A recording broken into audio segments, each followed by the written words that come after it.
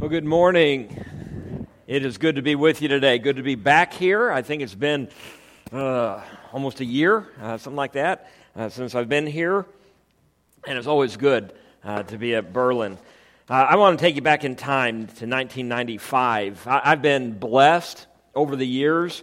I was on a mission board for 25 years, and I've been able to do a lot of traveling with that mission. And I've been to Africa 13 times, and Thailand, Cambodia, Afghanistan, Haiti, Mexico. And I remember my first trip to Congo. It was my first time to Africa, and our kids were young. I think they were 12, 10, and 7. And I knew that this was different than just going to Florida. Now, we thought it would be safe. There was a civil war that was going on, but we thought it would be safe. And at the same time, I knew something could happen. And so I wanted to have a conversation with each one of my kids. And I took them all out separately, individually, for a meal. And then I talked to them. And I didn't talk to them about keeping their room picked up or doing their homework. I wanted to talk about important things. If something did happen, I wanted them to be able to look back and say, I remember this conversation that I had with Dad. Now, the rest of the story, there were 3 of us that went, and one, a week after we got back, died of cerebral malaria. The other was in the hospital with malaria, and I was the only one that didn't get malaria. So it could have happened, but those final conversations, anytime you have a final conversation with someone, it's important. Final words. They're very important. So today we're going to look at some final words of Jesus, at least final words as he hung on the cross with the conversation that he had. And every word in the Bible is inspired. God's word, there's nothing in there by accident. There's something that we can gain from every sentence, every paragraph, every word, and especially those that if you have a Bible that has the red, Jesus' words in red, you want to pay particular attention to those. So let's dive in and look at our passage for today. If you have your Bibles, turn to Luke 3, and we're going to look at verses 39 through 43. One of the criminals who hung there hurled insults at him. Aren't you the Christ? Save yourself and us.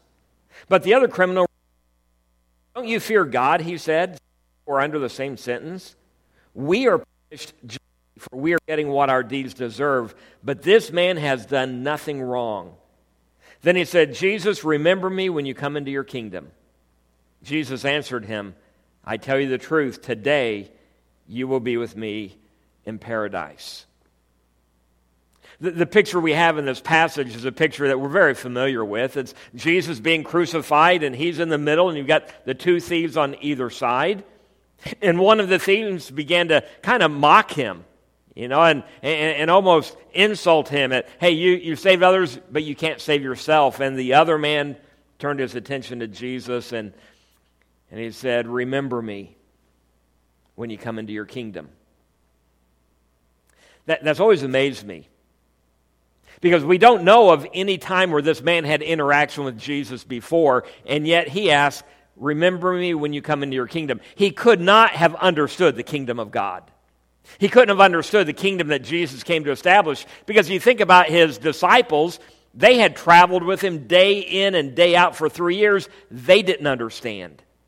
They still thought it was going to be this earthly kingdom. But here this thief on the cross says, remember me.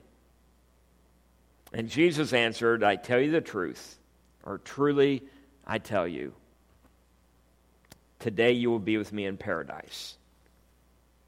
So let's look at a couple lessons that we can glean from this passage. The first is we see a review of Jesus' purpose. His final words are really important because they really take us back to his first words. Back in Luke 5, Jesus began calling his disciples, and one of the guys that he called to follow him was a tax collector named Levi. We know him as Matthew. And he came to his tax collector's booth, and he stopped. Now, those who were already with Jesus, You know, they were expecting a Messiah. They thought he might be the Messiah, and they were expecting a Messiah who would set up an earthly kingdom. And so maybe they thought when he stopped at this tax collector's booth, this man who would have been considered a traitor because he collected the money for the Romans who oppressed them, maybe they thought, today the revolution begins. Today Jesus is going to go up and he's going to kick over the tax collector's booth and say, we've had enough. No more. The new kingdom starts today. But that's not what he did. He just stopped and looked at this Levi, Matthew, and he said, follow me. Which was an invitation for Levi to become a part of his group. Not the kind of man that most people would have picked to be a part of Jesus' crew, his disciples, but it's who Jesus called. Now, let's hit the pause button here for a moment. Let's consider what Jesus did, or maybe let's consider what Jesus did not do. Jesus didn't make a sign and picket or protest. He didn't organize a boycott. He didn't write a letter to the editor. If it was today, he didn't get on Facebook and blast the evil of the tax collector. He took a guy who was far from God, and he invited him to come hang out with him. And he loved him. I've got to believe there's a lesson in there for us. That's what Jesus did. The religious leaders of the day must have thought it was interesting because we read they took note of who Jesus called and who he hung out with. And later in the passage, we see that Levi did get up from his tax booth and he turned his back on his old way of life and he followed Jesus. He became one of the disciples. And we read that Jesus and the other disciples went to Levi's house for dinner. Now, let's take a look at what the dinner party would have looked like. In verses 29 and 30, then Levi held a great banquet for Jesus at his house, and a large crowd of tax collectors and others were eating with them. But the Pharisees and teachers of the law who belonged to their sect complained to his disciples, "Why do you eat and drink with tax collectors and sinners?" Do you see what Levi did? He invited, he followed Jesus, but he said, hey, I want my friends to meet you as well. And so he threw this dinner party, and there were other tax collectors there, and there were other, what the Pharisees called, sinners. And if you read through the Gospels, you know those sinners were probably not just other tax collectors, but maybe prostitutes and thieves and scam artists. They were the low of the low, lowest of the low in the eyes of the Pharisees. But they are the ones who were there. And the Pharisees didn't like it, and they asked the disciples, why does he eat with tax collectors and sinners? And Jesus overheard the question, and he gave this answer in verses 31 and 32. Jesus answered them, it is not the healthy who need a doctor, but the sick. I have not come to call the righteous, but sinners to repentance. Jesus, in his response, is basically saying, this is my mission, this is my purpose, this is my work. This is why I came, not to call the righteous. And he's talking to the Pharisees. I wonder if maybe he used the air quotes, because they thought they were righteous and they really weren't. I haven't come to call the righteous, I've come to call the sinners to repentance. I've come to seek and to save those who were lost. It's like Jesus looked around at the people who were gathered and said, these are my people. They're why I came. This is what it's all about. And again, Jesus' purpose or his work was to seek and save the lost, to take people who were living far from God and bring them into a saving relationship with God that not only would impact their life here, but would lead to eternal life in heaven.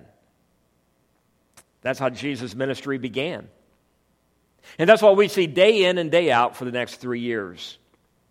It's what we see when Jesus talked with the woman at the well who had been married 5 times, and the guy she was with currently was not her husband. It's what we see when Jesus saved the life of the woman who was caught in adultery and was about to be stoned.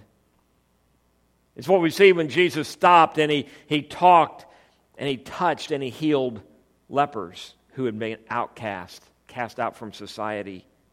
It's what we see when Jesus cast out demons And I would suggest that when Jesus hung on a cross just moments before death, and this sinner, this thief who was hanging beside him said, "Remember me when you come into your kingdom," I can almost picture Jesus looking over at him and saying, "Remember you?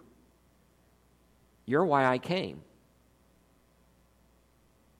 You're what it's all about." My friends, please know this. Over 2,000 years later, Jesus looks at you and me, and he says the same thing. You're the reason I came, because I want you to spend eternity in heaven with me. So we see a reminder of Jesus' purpose, his work. He came to seek and save those who were lost. We also see a reminder of Jesus' promise.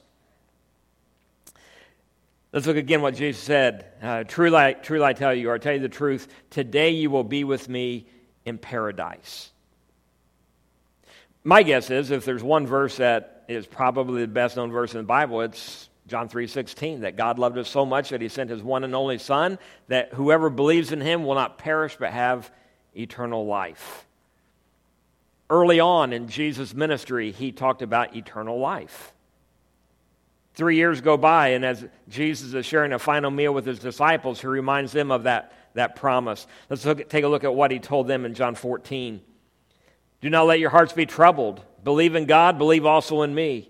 In my Father's house are many rooms. If it were not so, I would have told you. I'm going there to prepare a place for you, and if I go and prepare a place for you, I will come back and take you to be with me, that you also may be where I am." When you read through the Gospels, you read a lot about eternal life and my Father's house and paradise. Those are places Jesus is promising that when we follow him, that we will spend eternity in a really good place. And it can be eternal life or my Father's house or paradise. I read not too long ago that paradise is wherever God dwells with his people. But it's not the eternal life that matters most. Let's look at John 14 again and then Luke 23 and see a common denominator. In John 14, to his disciples, he said, "If I go and prepare a place for you, I will come back and take you to be with me." I will take you to be with me. And then to the thief on the cross, Jesus answered him, "I tell you the truth, today you will be with me." I would submit to you that's the important promise, that we will be with Jesus forever. Now, what is that going to look like? What is heaven going to be like? Would you like to know what I believe heaven is going to be like? Well, let me set the bar low and let you know I don't know. Aren't you really glad you came today? I don't know what heaven's going to be like for sure, but there are some things I do know. I've done a lot of funerals in the last 43 years, and sometimes I'll be talking to a family of someone who's passed away, and they describe heaven as whatever their loved one liked to do. You know, if the person liked to garden, I can just see her up in the gardens of heaven right now. If they like to fish, I can just see him fishing on a lake in heaven right now. I was meeting with a family one time, and they said, I can just see him playing golf up in heaven right now. And I said, I don't think there's going to be golf in heaven. And they looked at me and they said, why not? And I said, I don't think there's going to be cussing in heaven, so I'm not sure there can be golf in heaven. I don't know for sure what heaven's going to be like, but here's some things that we can know. First, heaven's going to be a beautiful place. We can know that. It's going to be a beautiful place. When our kids were very young, we stayed in a motel for the first time. And just to let you know the big spender I am, it was a Motel 6. And I remember unlocking the door and opening the door, and my wife and I looked around the room and then looked at each other like, what have we done? The 4 walls had 4 different kinds of wallpaper. They did not match. But our son, who was about 3, ran into the room. He's so excited. First time he'd ever been to a hotel. And he said, it's got 2 beds. It's got a TV. He picked up the phone. It's got a phone. He ran in the bathroom and came out and said, it's got soaps. And he was so excited. A few months later, we went to a convention down in Louisville, Kentucky, and we're going to stay at the Executive Inn, which is a pretty nice hotel. And all the way to Louisville, the kids were asking questions like, is it like the Motel 6? Will it have 2 beds like the Motel 6? Will it have a TV like the Motel 6? Will it have a pool like the Motel 6? And they couldn't think of anything better than the Motel 6. And I kind of think that's the way we're going to be when it comes to describing, or we are when it comes to describing or picturing heaven. We tend to use words and pictures that we can relate to in an attempt to try to describe the indescribable. Let's take a look at how Revelation 21 describes heaven.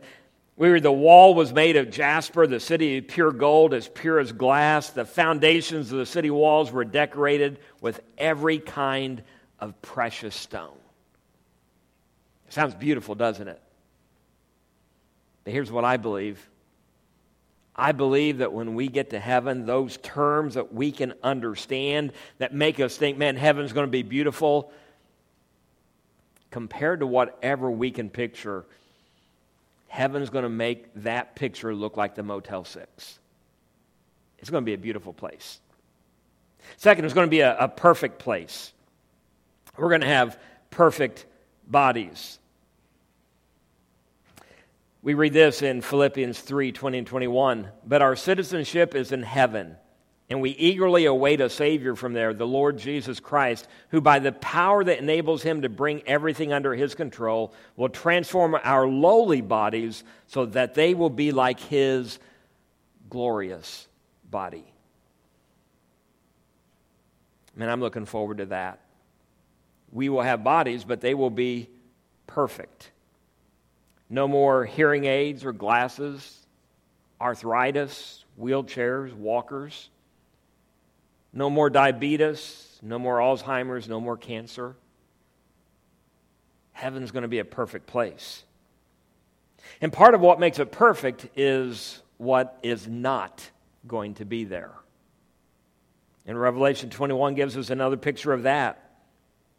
It says, he will wipe away every tear from their eyes. There will be no more death or mourning or crying or pain, for the old order of things has passed away. Doesn't that sound good? And I'll tell you what, the older I get, the more aches and pains I get. We just, five and a half years ago, my wife and I thought we were being smart, so we downsized. We sold a house that was a little bit bigger. We downsized. We bought a brand new duplex that had just been built. No maintenance. We thought this is a smart thing to do. We're smart people. We just sold that, and we bought 10 acres out in the country with an old farmhouse. I'm not sure we're smart people. And the house had to be pretty well gutted and renovated, and we're in the process of that now. We're living with our kids and 2 grandkids. Our 4-year-old granddaughter crawled up in my lap a couple of weeks ago, and she said, Papa, where you been? I said, I've been working on the farmhouse, trying to get ready to move in. She said, but I want you to live here forever. I said, yeah, you probably ought to talk to your daddy about that. But we'll be out there working, and it's about a 9-mile drive back to our kids' house. And I got to be honest with you, there are days I open that door, and it's all I can do to get out of the car. I'm tired. I'm sore. I ache. But there will be a day in heaven that there will be no more sickness or aches or pains or death. And part of the reason heaven is going to be a perfect place is because of what will not be there. The next picture we have here, heaven will be a permanent place. It'll be a permanent place. No matter how good life here might be or how long we might live, this life is only temporary. And here's what I've learned. One of the hardest words in the world is the word goodbye. It's hard to say goodbye, isn't it? We've had 4 ministries in 4 different churches before I started working at Lincoln, and saying goodbye to people that we had come to know and love was always tough. It's hard to say goodbye. One of my trips to Africa, I was in Nairobi, Kenya, and we were staying at a guest house And there was a young man who was the gatekeeper. He'd open the gate. He'd get taxis for us if we wanted to go downtown. He'd open the gate and let us out. He'd open the gate and let us in. And one day, he wasn't at the gate. He was up by the guest house. He had a blanket on the sidewalk, and it had a lot of tourist type of souvenirs, wood carvings and jewelry and painting and things like that. And I already had everything I was planning on taking home. But he told me that it was his uncle's business, but he was working it to make a little money because he wanted to go to school. And he said, do you have any clothes that you would trade? Because I need to have nicer clothes to be able to go to school. So I went down to my room, and I got some shirts and pants and a pair of shoes and came up, and we worked out a trade, and he was happy, and I was happy. And I went down to my room, and I got ready to put the souvenirs in the suitcase, and I had more clothes in the suitcase. I thought, man, I'm going to go home, and I've got a closet full of clothes. I got dressers full of clothes. So I just picked up pretty well everything I had, took it back to him, and I said, hey, these aren't for trade. This is a gift. I just want you to be able to go to school, and I hope this helps. I wish I could describe to you the look on his face. You would have thought that I gave him $10,000 instead of some used clothes. I can't describe. I don't have the words to describe the look on his face, but I can describe to you how that look made me feel. Because when I saw the look on his face, I thought, man, if Delta would let me get away with it, I would fly home in my boxer shorts tomorrow. I would give him the clothes off my back. It felt that good. The next day, we packed up and we were leaving, and he wasn't at the gate. And I was really disappointed because I wanted to see him one more time, but he wasn't there. So our taxi pulls out, and we're going down the road, and I just happened to look over to my left, and here he came running down the side road, and he's waving his arms and saying, wait, wait, wait. And I tapped the taxi driver, and I said, stop. And it's hot in Nairobi. The windows were already down. He came running up, and he didn't hardly slow down. He just kind of dives into the window, and he took both of my hands, and he looked me right in the eyes with this big smile, and he said, if I don't see you again here, I'll see you in heaven. If I don't see you again here, I'll see you in heaven. Heaven means we don't have to say goodbye.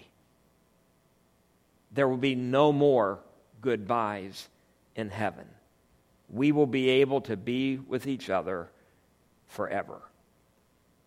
Because of that, when we stand at a cemetery after we've lost someone that we love who belongs to Jesus, we don't have to say goodbye. It's simply see you later. And one day we'll be together again in heaven. Heaven's going to be a permanent place. And the last picture is heaven will be a Jesus place. It's going to be wonderful to see the saints of old and our family and friends. But my guess is that when we get to heaven and we realize we're in heaven, and it is better than anything that we could have ever imagined. And as much as we think we want to see our grandparents, our parents, or friends, or Peter, or Paul, or King David, or whoever we think, man, that's the first person I'm going to talk to, I don't believe that will be the case. I believe that when we realize that we're in heaven, the only face that we will want to see is the face of Jesus. Because we'll know, no matter who we are, we don't deserve to be here. It's only because of Jesus that we're here. See, that's the best part of Jesus' response to the thief on the cross. He said, today you will be with me in paradise. C.S. Lewis once wrote that when we get to heaven, there will be three things that amaze us. First, that we're there. Because we will know, beyond a shadow of a doubt, I don't deserve to be here. The second thing that will amaze us is who is there. You look around and think, oh, how did he make it? How did she make it? Man, that's shocking. But we saw the outside. Jesus saw the heart. And he said the third thing that will amaze us is who's not there. Because again, we saw the outside, Jesus saw the heart. And I love that. We will be truly amazed, that third thing, that we're there. And at that time, no matter who we are, no matter how good we thought we were, we will know we don't deserve to be there. It's only because Jesus made it possible. He did the work. He made the sacrifice. He paid our price. And that's why the work of Christ matters. It matters today. It matters tomorrow. It matters for eternity. Let me just wrap up by, I know you're doing the Core 52, and I've kind of touched on a little bit of what this week is about, but I know there's some more aspects. And I just want to wrap up by addressing something in the Core 52. Jesus came to earth, and he lived and died so that we could have eternal life. He did the work. He paid the price. And I've been in ministry for 43 years now, and I have seen a lot of people and heard a lot of people, and I've been engaged in a lot of debates that turn into arguments over doctrine or beliefs. And I've got to the point in my life where I just really don't want to debate and argue much anymore. Because a lot of the debates and arguments just cause division, and we're supposed to be unified. There are so many things that we can get dogmatic about and claim that we know the whole mind of God, when in reality, our understanding of the mind of God is like going to the ocean and getting a cup of ocean water and claiming that we have the whole ocean. We just have a little bit. And I don't claim to know the mind of God. I just have this tiny fraction of understanding of the things of God. And I never claim to be the smartest guy in the room. I admit that what I know for sure about God is that little cup of water in the ocean. But here's what I believe, and here's why I teach about two things. One is about salvation. You see, I hear people debate about what saves us all the time. We can ask, we can debate, we can argue about what saves us. And we can try to pinpoint it to one event, one thing. And I believe that if we start really focusing on what saves us, we're asking the wrong question. See, the right question is who saves us? Jesus is the one who saves. Again, he's the one that did the work. He paid the price. So we simply need to receive the gift that he paid for. And the process for receiving that gift is to allow Jesus to be both our Savior and our Lord. And when I was a kid, I grew up in church, and I'd hear Jesus is our Lord and Savior. And I thought, well, they're both kind of the same thing, aren't they? And they're not. The word Savior means Jesus is the one who saves us. He saves us from going to hell so we can go to heaven. And that's a pretty good deal, isn't it? We want Jesus to be our Savior because we want to go to heaven. But that word Lord, that basically means boss. And we can't claim Jesus as our Savior and not allow him to be our Lord, the one who's in control. And if we accept Jesus as our Savior, then whatever he says, we do. We don't have the right to say, well, I don't like that part. I think I'm going to do it another way. No, he's the boss, not me. He's the boss, not you. If he says we need to repent, we repent. If he says we need to get baptized, you get baptized. We don't argue. We don't debate it. We just do it. And so salvation comes to knowing that Jesus is the one who makes our salvation possible. The second issue that gets covered in the Core 52 is eternal security. Is it possible to lose our salvation? That's a pretty interesting question, isn't it? And man, there's a lot of debate and arguments about that. So let me just get it out there. You want to know what I believe about that? Kind of same thing. I don't know. I can make an argument both ways. I really can. I can argue, yes, you can lose your salvation. I can argue, no, you can't, and use Scripture for both. But here's the deal. It's not up to me. It's not my call. That's God's call. And when you look through Scripture, you don't want to look through Scripture to find a loophole. And really, it doesn't matter so much whether that's yes or no. We just stay faithful. There wasn't a verse given, hey, this is a loophole so you can walk away from your faith and still go to heaven. No, that isn't what Scripture says at all. Scripture says that we are to be faithful till death.